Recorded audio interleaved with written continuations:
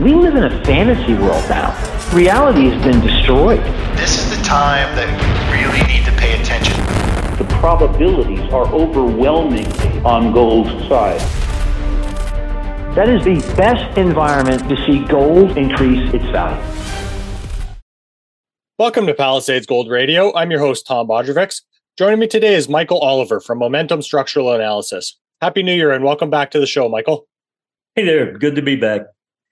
So, Michael, I want to start by discussing this past year before we get into the charts. You recently commented on the job number that was released this past Friday, and it was presented as a really positive number of a gain of 216,000 jobs added last month. So once you dig into that number, how does it break apart, and is it really indicative of a positive direction for the economy? Well, I don't have all the precise data points, but they did break it down for you.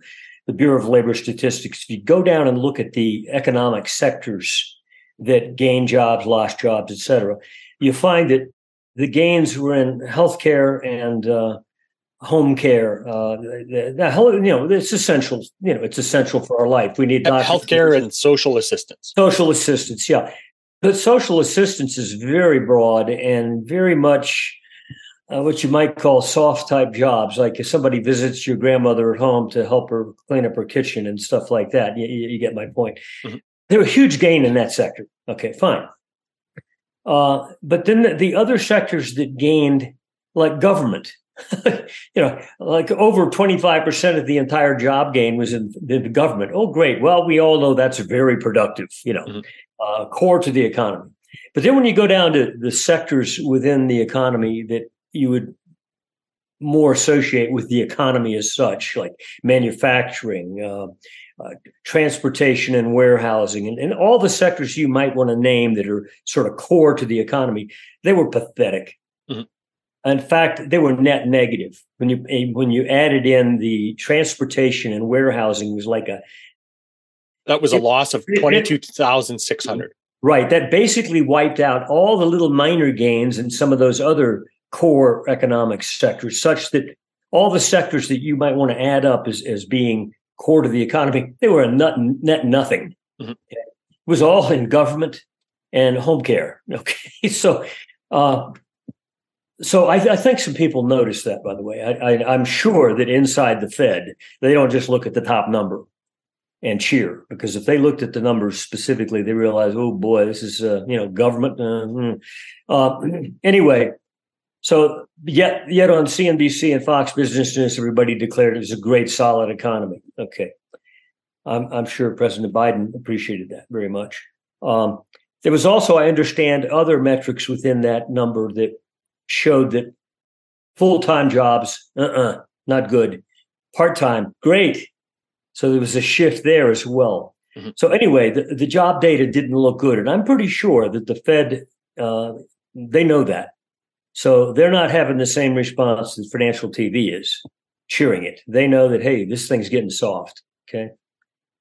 Well, it's, with the Fed being so data dependent all the time, it's right. You would think that there's no way they could ignore the actual breakdown of how those numbers actually played out, right? I think there's another quote data point that isn't a data point that people look at that they're most concerned about, mm-hmm. and that's their T-bond market, long-term government debt. Yeah. We'll definitely get into that. But what other markets are really showing this direction for the economy? How about like consumer discretionary spending? Well, if you MSA got bearish on the stock market in January and February of 2022. Now, looking at this XLY chart, now XLY is the consumer discretionary ETF, okay? It's also considered a risk-on sector, meaning this is one of the sectors you want to be long in an up market, because it has Amazon's up front in this thing and a lot of big symbols. Mm-hmm. And if you'll see there, it peaked back in late 2021, approaching 220. And then the big bad down bar that you see there off the 2 bars off the high was January of 2022. Now, we got bearish on the NASDAQ 100 and the S&P 500 in January and in February of that year. So you could circle that zone up there. And that's basically what we said, be gone from the stock market. Okay. Now, if you were gone from this supposedly leading risk-on sector, you haven't missed a thing. Okay. Now, also, when you look at this chart and somebody tells you, oh boy, the stock market's making new all-time highs. And you look at this chart, let's say you're heavily invested in consumer discretionary and you're scratching your head. And by the way, you can flip up almost any sector within the US stock market except tech and I think industrials. But all the others look about like this. They're halfway or 2/3 of the way back to the high after a laborious 1.5-year rally effort. And they're still not back to the highs. So the assumption that the market's making new highs, you need to splash some water on your face by looking at these charts. Well, we'll get to the S&P as well, but I wanted to pull this chart up because it really shows, the ability of the average person to be able to spend money right now. Yeah, no, and also any other consumer sector like retail or even consumer staples, the essentials of life, they look about like this. Retail looks worse than this. Okay, so all the three consumer-related ETF sectors within the market look like this or worse. So, we hear this story about the consumers robust and spending like crazy, et cetera, et cetera. Well, where's the proof? And I suspect the Fed realizes this underneath the surface, that things aren't quite what the data points indicate. We shall see. Well, a feeling of wealth for the average person is home prices, right? And that chart, I think, actually looks, as you said, very similar. Yeah, this also includes REITs, including office towers and so forth. And I read the other day that the California Retirement Fund is having a problem right now because they have such a heavily invested percent of their assets in especially commercial real estate. It's hurting them a lot. Now, look at this. This is up to date through last Friday's close. Each of these is a monthly bar. Are we near the high? Not even halfway back to the high. Something's wrong here. No, maybe real estate doesn't matter anymore. Okay. Yeah. So, Michael, what other data points should we be looking at here? How about GDP or ISM data? I don't look at them much because, one, if you go back and look at prior bull market tops in the stock market and then find a bunch of charts of these so-called data points that are supposed to be important, you'll see they certainly didn't lead you into turning bearish. They followed the market down. So they weren't good indicators of future action.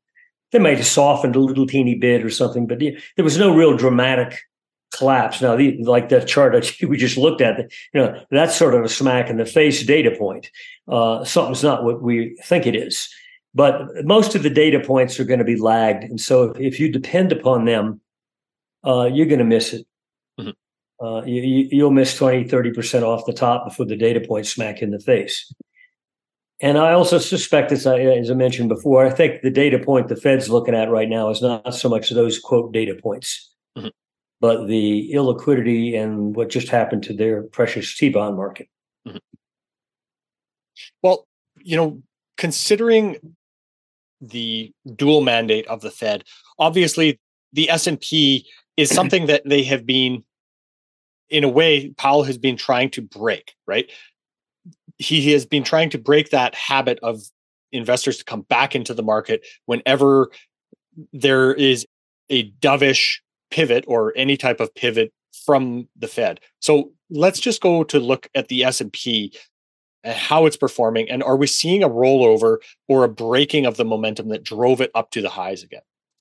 Okay.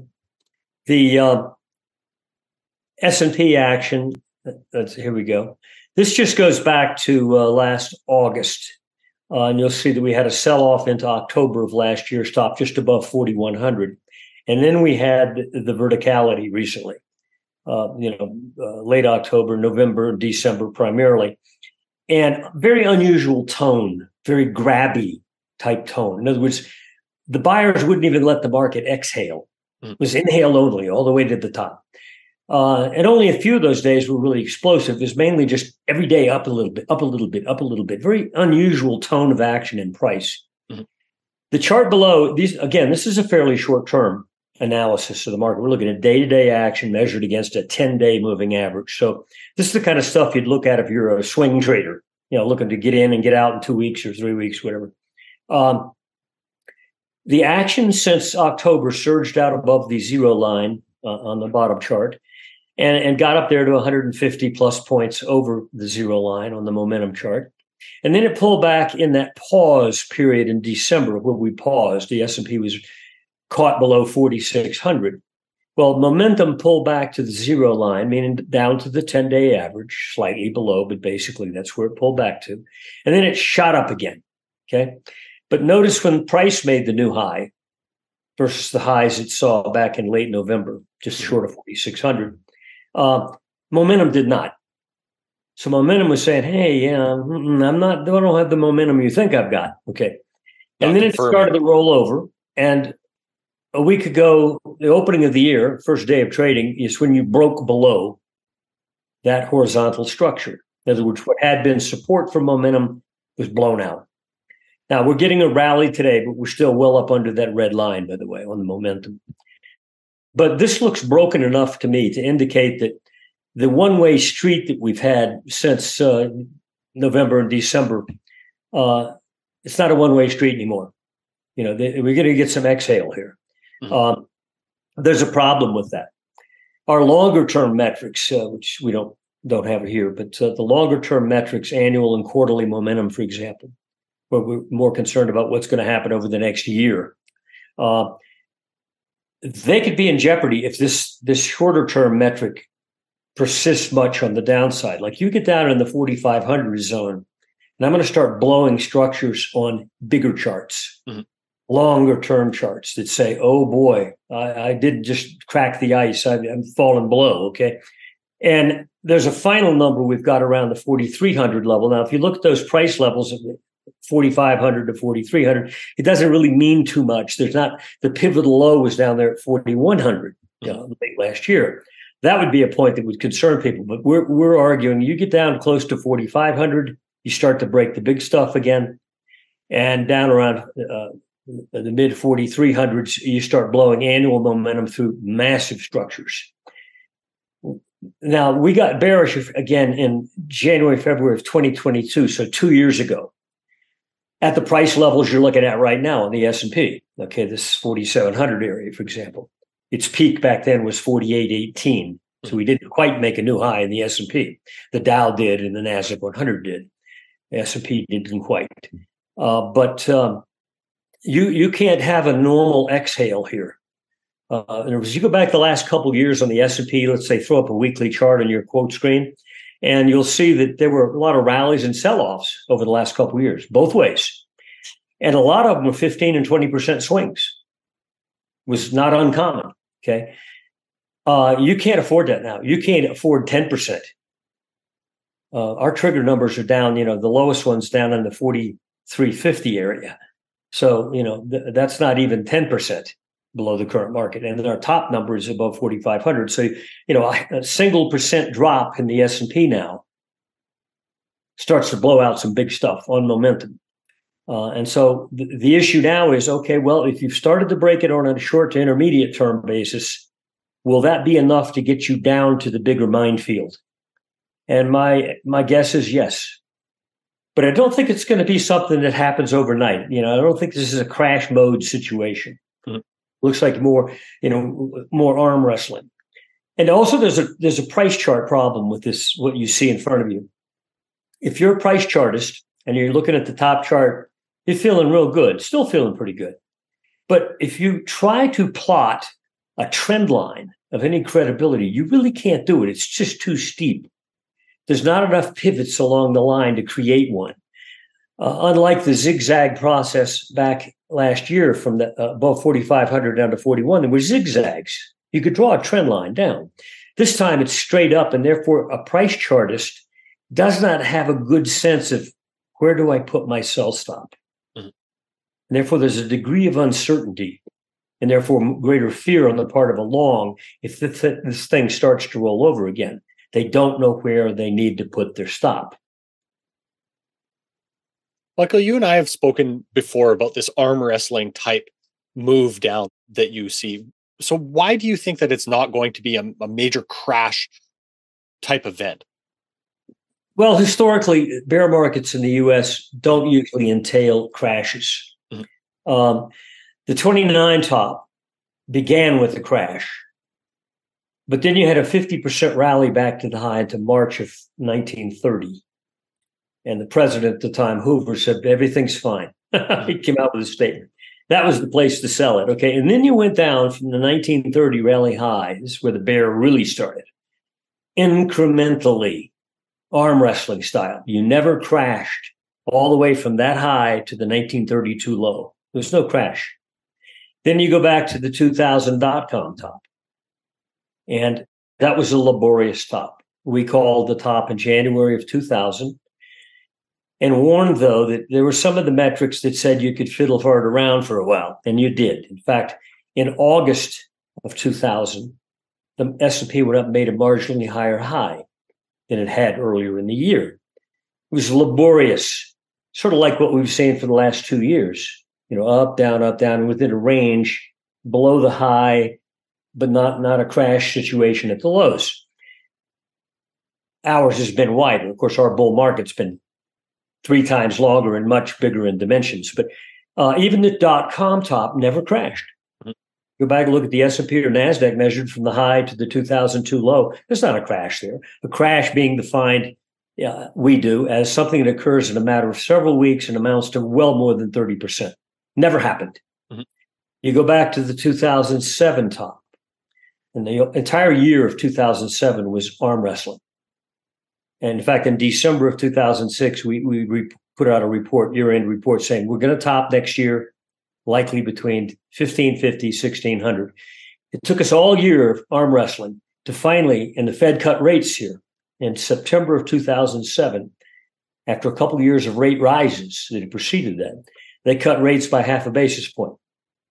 And you had like a 4-week surge in the S&P to a marginally higher high, which was between 1550 and 1600.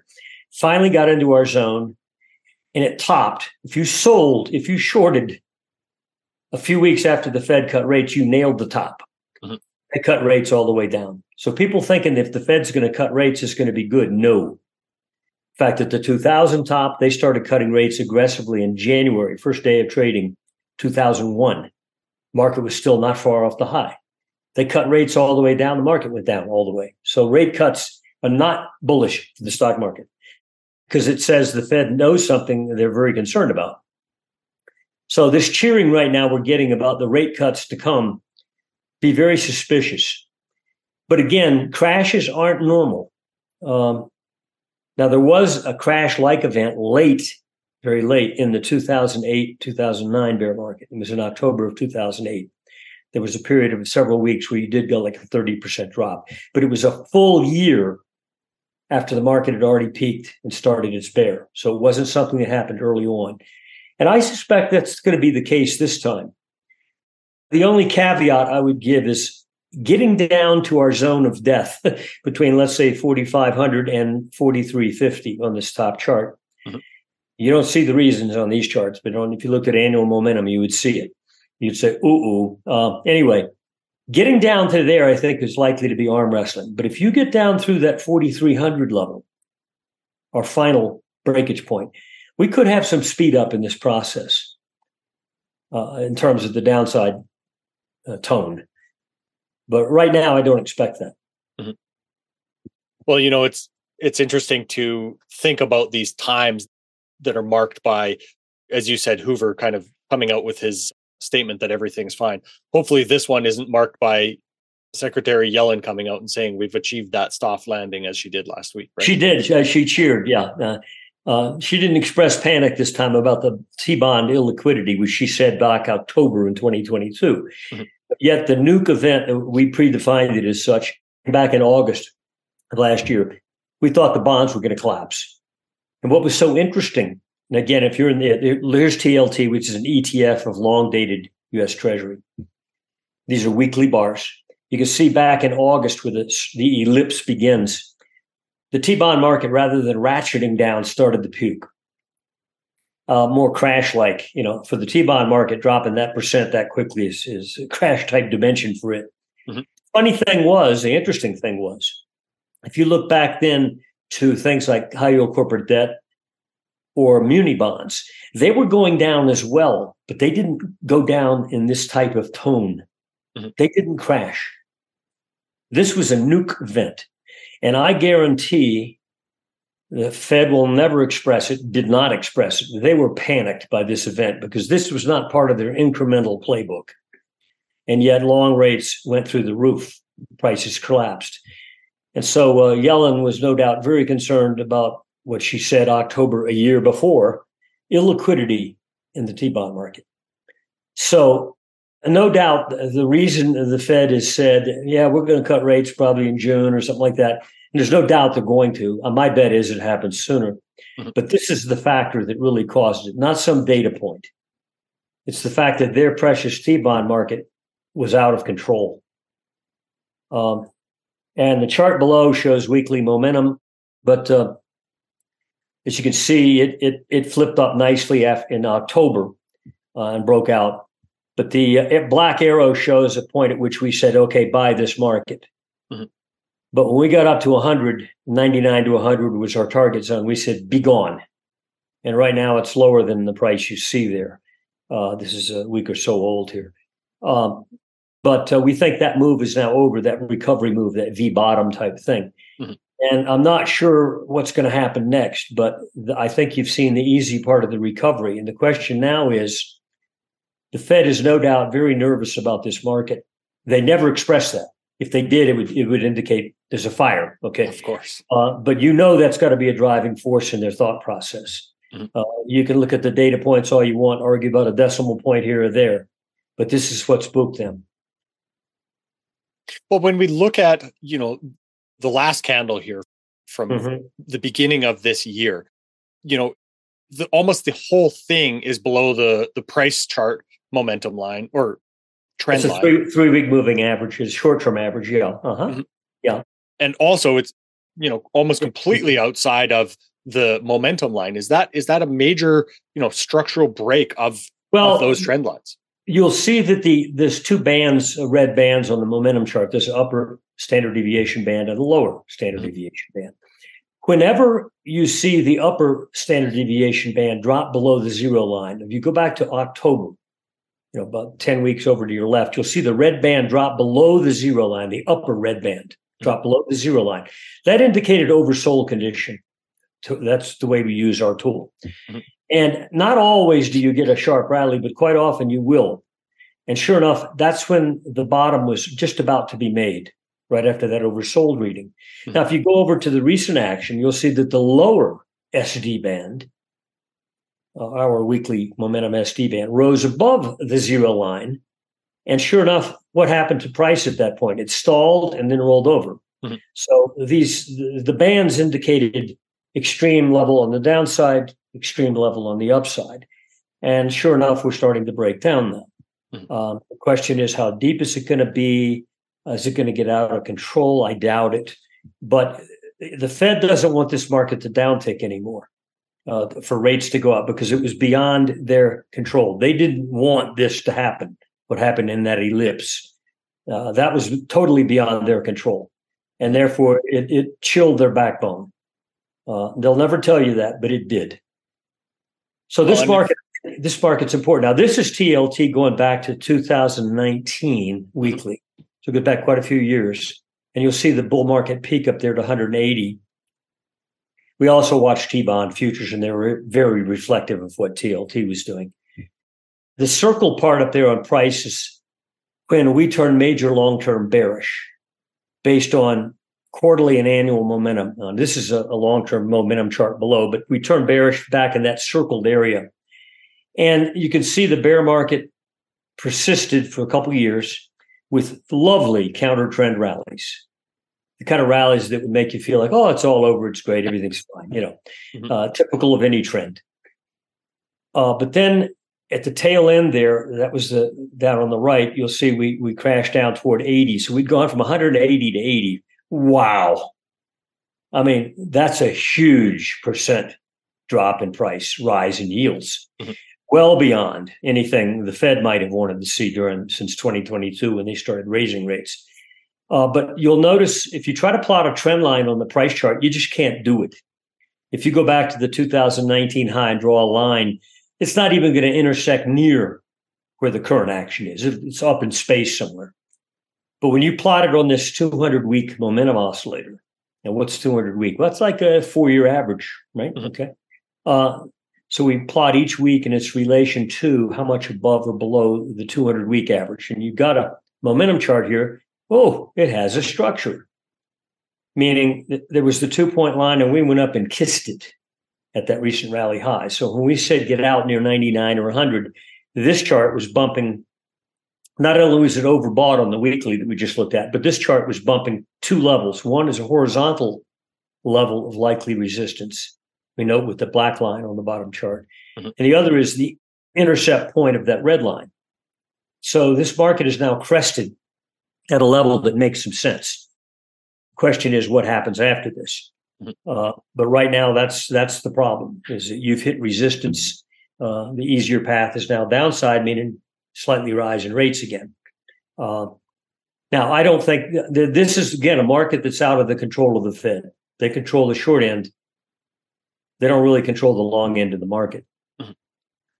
And in history, the prior bear markets, as I noted before, 2000 top to 2002 bear low, or the 2007 top to the 2009 bear low, the Fed cut rates all the way down. So rates were declining, and yet the stock market went down.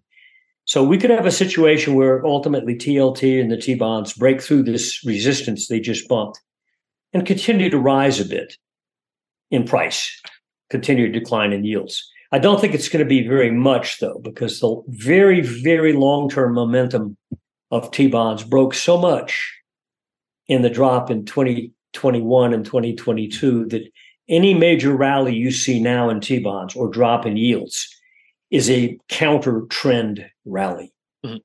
It's not a new bull market. But nevertheless, you could have a decline in rates, and possibly that would be due to what? Asset managers saying, hey, this portfolio category, 40%, 60%, right? Is sold out. I don't think it's going to hurt much anymore. So I'm going to move some assets out of the questionable stock market arena into this traditional portfolio category. And so you could have some external investment support behind this market as well, not just the Fed and the Treasury supporting it. Well, I find it's interesting how well it's respected that trend line on the bottom chart as well. Yeah.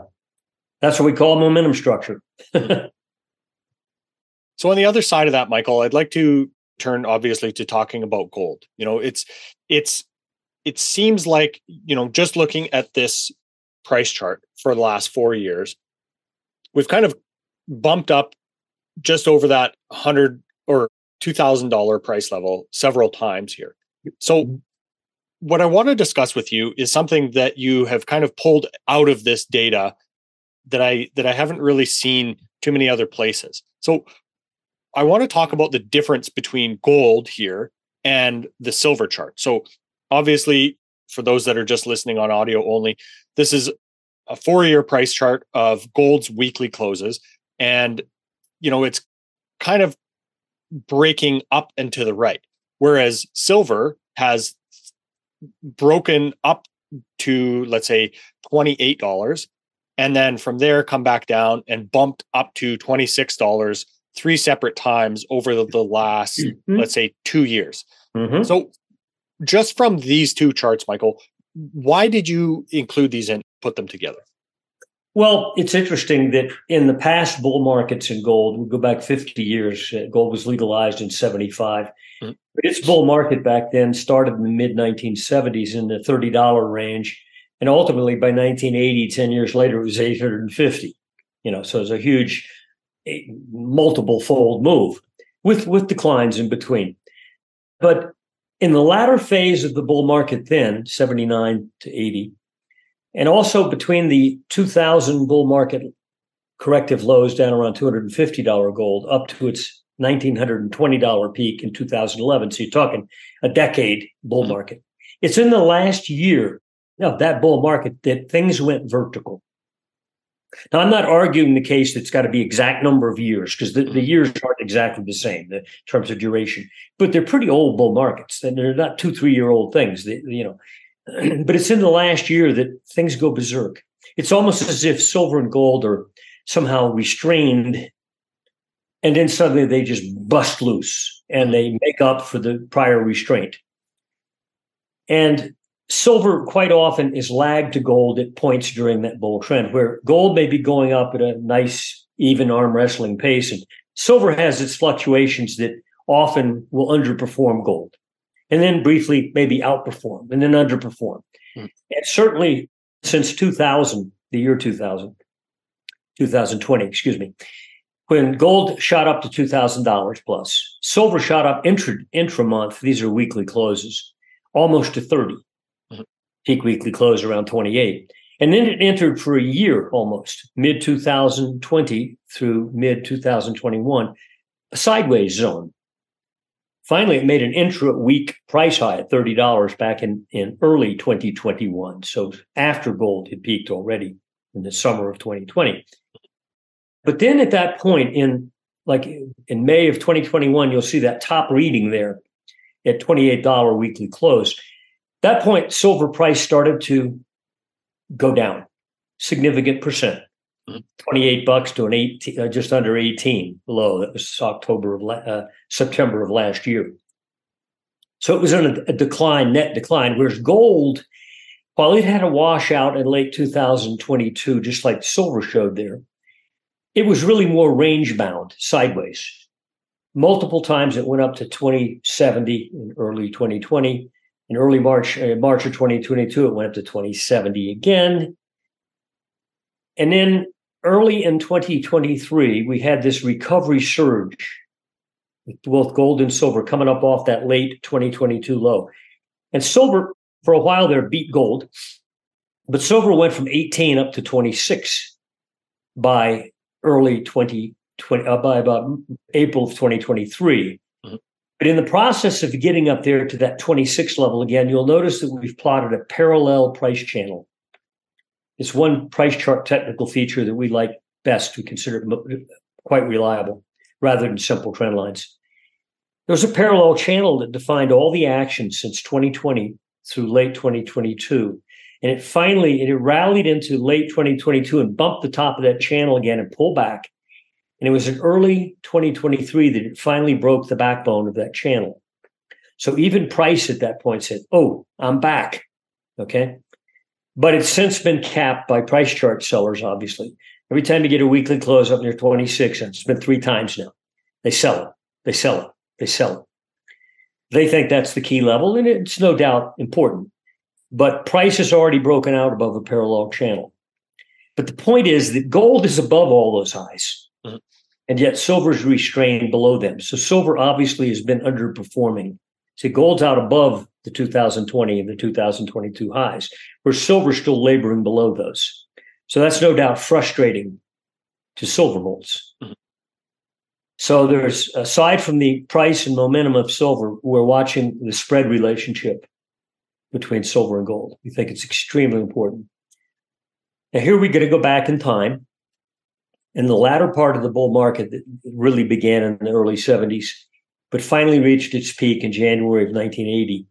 And what this shows is not the price of silver and gold, but the relationship between them. We divide an ounce of silver into an ounce of gold, and silver, you can see there in mid-1976 reached up to 4% of the price of gold. So 1 ounce was worth 4% of the price of an ounce of gold. But then it retreated and underperformed.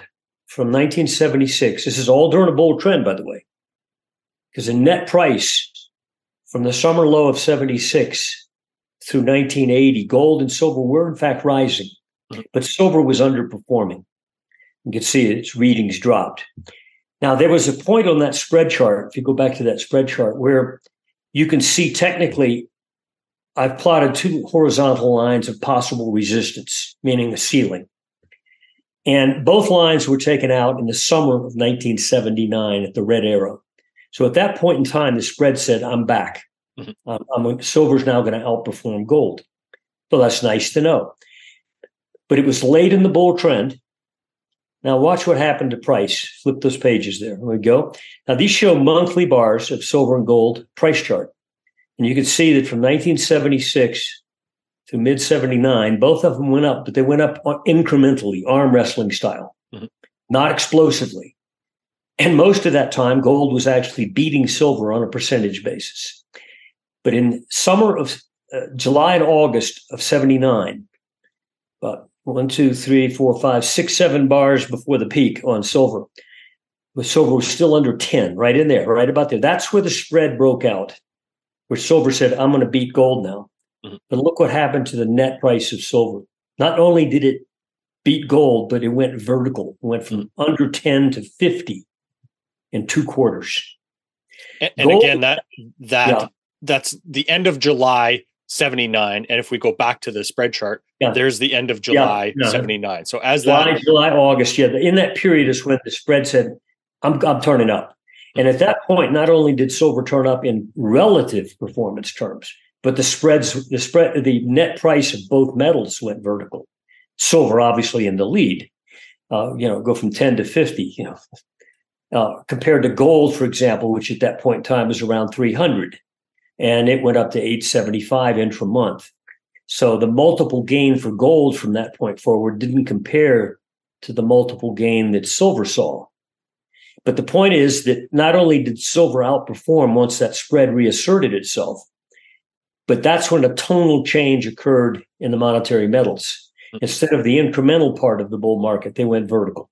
Yeah, it's interesting to, as you say, how that change occurs and what the magnitude of that change signifies as well. And this isn't the only time it's happened, right? Oh, remember during that time, the stock market was a wasteland between the mid-1970s and 1982. Whereas you could have bought stocks and like kissing your sister, it went up and went down and went up, and but basically it was sideways with ups and downs. It was a total wasteland. I was a futures broker back then. And I'm not a great salesman, okay? I ceased being a broker in 1992. We started MSA. But at that point in the office I was in, most of the stockbrokers came in after lunch even, before they even showed up for work. Their phones weren't ringing at all. It was a wasteland in the office, and I was the best producer, okay? And yet I'm not a real great stockbroker or commodity broker is a salesman, right? I'm not a great salesman. My phone was ringing off the hook. Why? Because commodities were going berserk, despite the fact that during that time, we had global stagflation. So we had a weak global economy, a weak U.S. economy, and commodities and gold, especially in silver, led the commodities. But they were going vertical. So, ponder that when you think about, gee, if we're going into a recession now or worse, that should hurt gold. History says no. Don't make that linkage. But anyway, the spread told you in mid-79 that something had changed. And boy, did it. So, as I said, this isn't the only time in history that this happened, right? So let's use the example of 2008 to 2010 here as well. Yeah, actually, gold made its bear low or corrective low after the 1980 peak. It went all the way down to 2000, the year 2000, excuse me. It went down to around $250 an ounce. And it labored there between 2000 and 2001. So the bull market really began in about the year 2000 to 2001. You could have bought gold at $250 or so. Okay.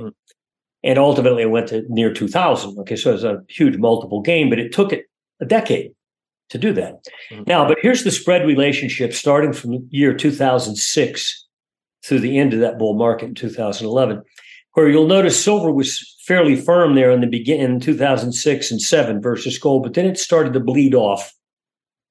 And its relative performance declined from 2007 to 2008, made a low in late 2008, sort of like the low we made last year in 2022 lately. Not only was silver underperforming, but it sort of dropped precipitously relative to gold. And then it bounced and went stable but still capped off, not back to where it had been on the spread charts back in 2006 and 7, but started to firm and developed a ceiling where you had multiple highs. They're not all perfectly aligned, I'll admit. But I picked the top 3 of those highs that occurred below that red line and used it as my point. But there were 3 rally highs that peaked all in that, they call it 1.6% area, where silver was worth that much of an ounce of gold, 1.6%. But in September, October of 2010, the spread broke out. It said, okay, base completed. I'm reasserting myself on a relative performance basis. And of course it did in a big way. You can see the spread went berserk. It doubled. Now, when you 1.5% to 3%, you say, well, that's only 1.5%. That's huge. That's like buying a stock at $150 and having to go to 300, doing it in about a handful of months. Okay, that's what really happened there. But now look at what happened to price during that same time. Back then in gold, after the peak that occurred in early 2008, just above $1,000, gold went into a range-bound situation with a sharp plummet there in that 1 month in particular, in October 2008. But basically, if you chopped off that 1 month, it was more or less horizontal action by gold from 2008, 2009, and then you got into late 2009 and it popped through that $1,000 level. Mm-hmm. You can see it broke out above the red line. Now look at silver at that point. Silver didn't make a new high. Silver tried to. It had peaked before at about $21. It got up to 19 something intra-month there in late 2009 and then dropped back off. So while gold made a new price high, didn't cause an immediate explosion. Instead, it just hovered for a while.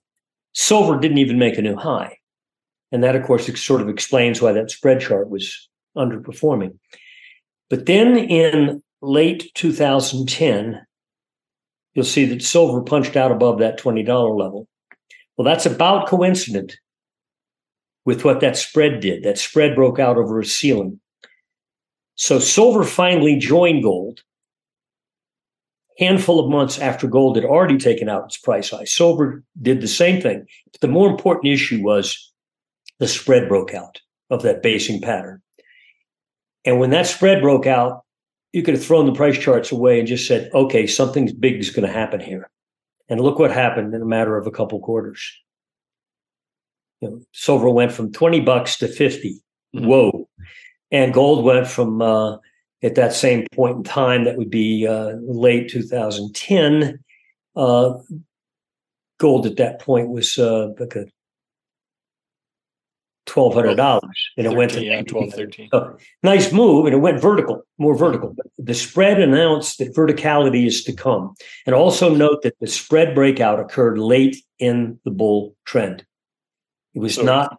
We'd already been in a bull trend since lows in 2000, but it wasn't until late 2000, mid 2010 that the spread said, okay, party over. I'm going vertical now. Mm-hmm. I'm not going to be incremental. And sure enough, not only did the spread explode, but the metals themselves on a net price basis exploded as well. Mm-hmm. Late in the bull trend.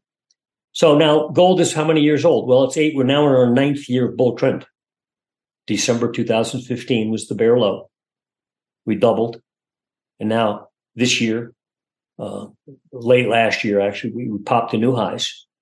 And so gold has done what it did back in 2009, broke out to new highs, but silver hasn't. So we're late in that bull market. And that spread of silver versus gold has got a ripe structure overhead. Now, this is the same silver gold spread that we used in that 1976 to 1979.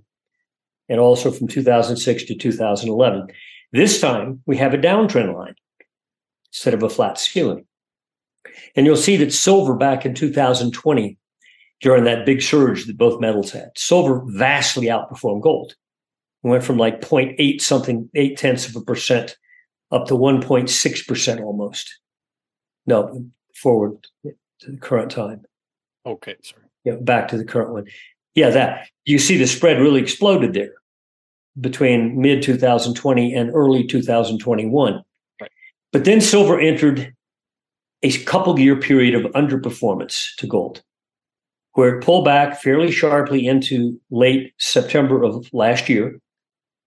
Same with price. Both the gold and silver dropped in price at that point, but silver more.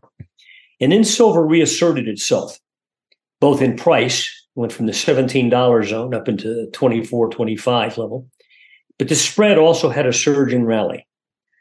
At that point, there was not a real good structure developed, which we couldn't have plotted this line at that point. But since then, since late 2022, when both metals had a recovery, but silver had more of a recovery, silver entered a pullback in relative performance. Now, it's not gone back near the low.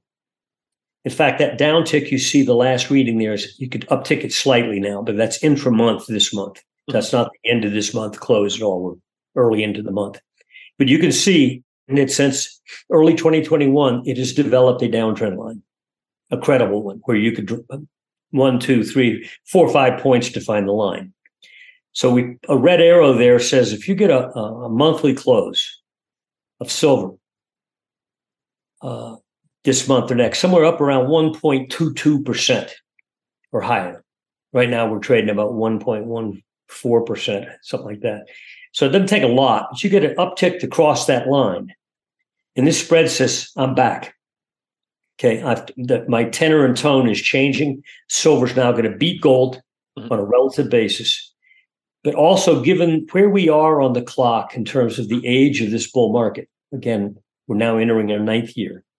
And I'm not going to argue they must be 10 or 11 or anything like that, but it's old. And we've been incremental so far, both in gold and silver. The rally has been, up and down. But this spread says, okay, something's going to happen here. Some drama is going to be injected into these markets, not just on a spread basis, but probably on a net price basis. And so we're watching this spread very closely now. And our working assumption is when this spread breaks out, you can probably throw your price charts of gold and silver away. They're going vertical or something akin to vertical. Okay. No longer the incremental process that we've seen for the last 8 years. Michael, does it change your analysis of this chart at all when this is a downtrend line versus the other ones that were horizontal? No, it's a good, clear structure. That's the issue for us. If this were super steep downtrend line, we might not. For example, if you go back to that 2021 high there where this red line begins and drew a steeper one, you'd see that coming down to that late 2022 low, you could have drawn a steep downtrend, and you broke out over that. We didn't plot it. Mm-hmm. This is very gradual, and gradual lines, horizontal lines, they're a little more credible than something that's super steep. Mm-hmm. So in effect, silver's already broken out above the steep one, but we prefer the gradual line, which has been defined by enough peaks now for us to really tip our hat to it. Mm-hmm. It's not an imagination at this point, especially given the last hit up there. We've got now five hits that basically line up along that line. That's pretty good. That's a good structure. So we think if you get up there and take out that red line, or maybe even take out that last high, which means get up around 1.25%, mm-hmm. which isn't a big effort, by the way. Then this chart says, okay, I'm engaged. Mm-hmm. And I think at that point, you'll see not only silver catch up to gold on a price chart basis, but start to outperform it, but also the tone of both markets change. Mm-hmm. And that suggests, I don't think this process is going to last much longer, this pullback. And you'll notice that it's been now over a year since that recent peak up there above 1.3 back in late 2022. So it's been 14 months now. And you've not been able to get back down to that low in late 2022. So while silver's underperformed since that recovery in late 2022, it's not underperformed back to the low. So it is finding support. And also you'll notice that where we are right now versus where it was in that September 2022 low and where it was back in March and April of 2020, those are rising. It's just been rising in its support. The key is to get above the red trend line. We pound the table. So, Michael, something that you and I were discussing before we hit record here today is something that the markets aren't really pricing in. And, I wanted to get your take because you and I have talked before about politics. It's always interesting to me to understand how you're thinking about this. So where are you seeing, let's say, towards the end of this year, the election, and what do you think the market could be missing about that point in time? It's missing a whole heck of a lot. 52 card pickup. All the China goes off the table. Every assumption you had doesn't mean anything anymore. In fact, I've said this in a few interviews, and maybe even with you a year ago, that I thought the upcoming election in 2024 was not going to end copacetically, no matter who won. There's no way to have a copacetic outcome. And I'm not going to define what uncopacetic means, but it means you're not going to have an outcome like any normal election, where one side says, "Oh, we lost, but we'll take you on in Congress, and we'll stop your priorities, et cetera." It's sort of like kiss and hug type thing. It's not going to happen this time, no matter who wins. Go ahead. Sorry to interrupt, but it just seems to be getting worse. We saw in 2016 there was a lot of people said, "Not my president," and then it seems we're on this road of escalation of this binary outcome, right? Yep. Pardon me, I don't interject this much in our MSA reports. We're technical, but I'm a libertarian. In fact, I wrote a book titled Anarcho-Capitalism 51 years ago. It was a master's degree thesis, and I since published it. But interesting, now that term is coming up. The new president of Argentina declares himself to be an anarcho-capitalist.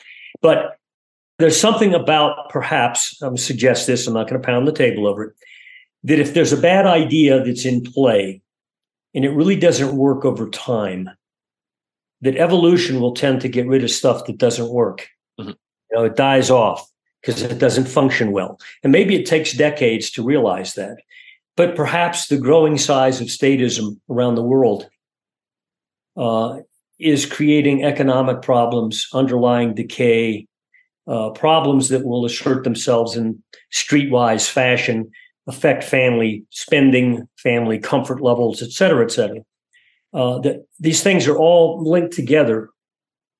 Hard to define them because they don't seem connected, but nevertheless, if something is going wrong and it continues to go wrong, we continue to have, for example, monetary boom bust cycles, and you can clearly link them to the Fed. Okay, free money, no free money, free money, no. Okay, it causes wave effects, but ultimately people get irritated. Now, imagine what's going to happen coming up in this year if we're right about the stock market having already topped in 2022. Most indices, if you look at them, did. Okay. And starts to go back down where people suddenly, their last hope, the stock market, starts to melt and they feel like, "Oh gosh, I fooled myself. Put all my et cetera." Then you get an emotional impact. It'll also impact the elections in terms of comfort level. Okay. But the forces that are now impacting each other, the University of Virginia Department of Politics conducted a very interesting poll last October, of last year. And among the questions they asked both Democrats and Republicans, one of them was this: to what degree do you think violence would be justified if the other side wins? And the number on both sides was in the 30 to 40% zone. And we're not talking 5%, with 30 to 40% on the Democrat side or the Republican side said if the other guy wins, violence is justified. And also there were similar questions around that sort of emotional issue where they came at it different ways to see what they get the same response. And they got the same type of response. In other words, if the other side wins, is at the end of democracy, et cetera, et cetera. And it's about balanced on both sides. So, and we also know, for example, just in the last month or so, that on one side of the ledger, let's talk about CNN, for example, being on one side, the term Hitler has been applied to the opposition candidate repeatedly to the point where, that's a norm. He's Hitler. Okay. Well, I mean, if you're a lover of democracy and Hitler gets elected, what are you supposed to do? Be peaceful? Okay. So anyway, the tonal nature is already starting to change on both sides. And again, I'm outside the ring looking at forces of statism could collide with each other. But I don't see any way around it. There's already talk in Texas, I think it's on the ballot in the 2024 election, a referendum to cause the state legislature to discuss the issue, not to decide yes or no, but to discuss the issue of secession. Okay. You think right now, well, that's probably a minority of Texas voters. I think it is. I don't think it's a small minority, by the way. If suddenly you get a bad economy and they assign the blame to, the current president and his party and so forth, then there's even going to be more pressure. And if their side happens to lose the next election as well, you can bet these discussions are going to come to the fore. And that was also a question the University of Virginia asked the voters on both sides, the issue of secession. And it was amazing the high percentage on both sides that thought that would be justified action if the other side won.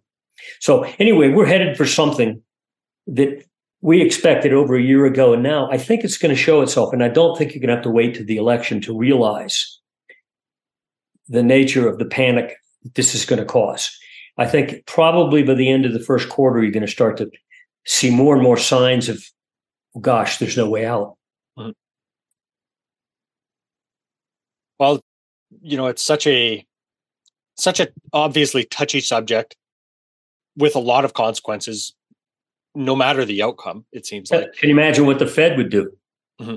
If they have if all of a sudden employment becomes an issue again, like that unemployment, but the notion of political instability, mm-hmm. how that might affect especially foreign investors' interest or lack of interest in the U.S. government debt market. That's not a data point, but that's extremely important. The Fed's they've got that in the back of their mind. They're aware of the instability that's out there. And it's got to be a factor for them in terms of shifting back to soft money policy. Mm-hmm. And of course, what's the beneficiary of easy money? Gold. Right. Well, it seems like all the arrows are pointing back to that outcome. So yeah. When we take into account that turning action back to easy money or the age of this bull market, there's just so many different things that we can point to that hopefully means that the patience that believers in gold have had is finally going to be rewarded. Yep. I saw a graph the other day going back 2 years. Mm-hmm. Instead of just this, where are we versus last year? That's quite often can fluctuate a lot. We went back to 2022, opening of 2022, with the opening of 2024, so 2 years. And they showed stock market, bond market, real estate, et cetera, et cetera. And gold was up there like a gain of about 13% versus 2 years ago. And virtually every other category was at best break even or down double digits. And yet nobody seems to pay attention to that because the monetary metals always seem to inject enough scare into the longs or cause impatience on the part of the longs that they don't realize the volcano they're sitting on. And I think this variable that we just talked about is one that's not being talked about. And when it comes to fore, it's suddenly going to become, all the other data points don't mean anything. Absolutely, Michael. For those of you that enjoyed the charts that we showed today or the discussion, all of Michael's stuff is available at olivermsa.com and on Twitter as well at Oliver_MSA, right? Right. Excellent. Michael, thanks so much for your time and your perspective today. Always appreciate you coming on. Thank you so much, Tom. This podcast is for general informational purposes only. Nothing on this podcast should be taken as investment advice. Guests on this show are not compensated for their appearance. Listeners are urged to educate themselves and make their own decisions. Do not base any investment decisions on the information contained. To view our full disclaimer, please visit our website.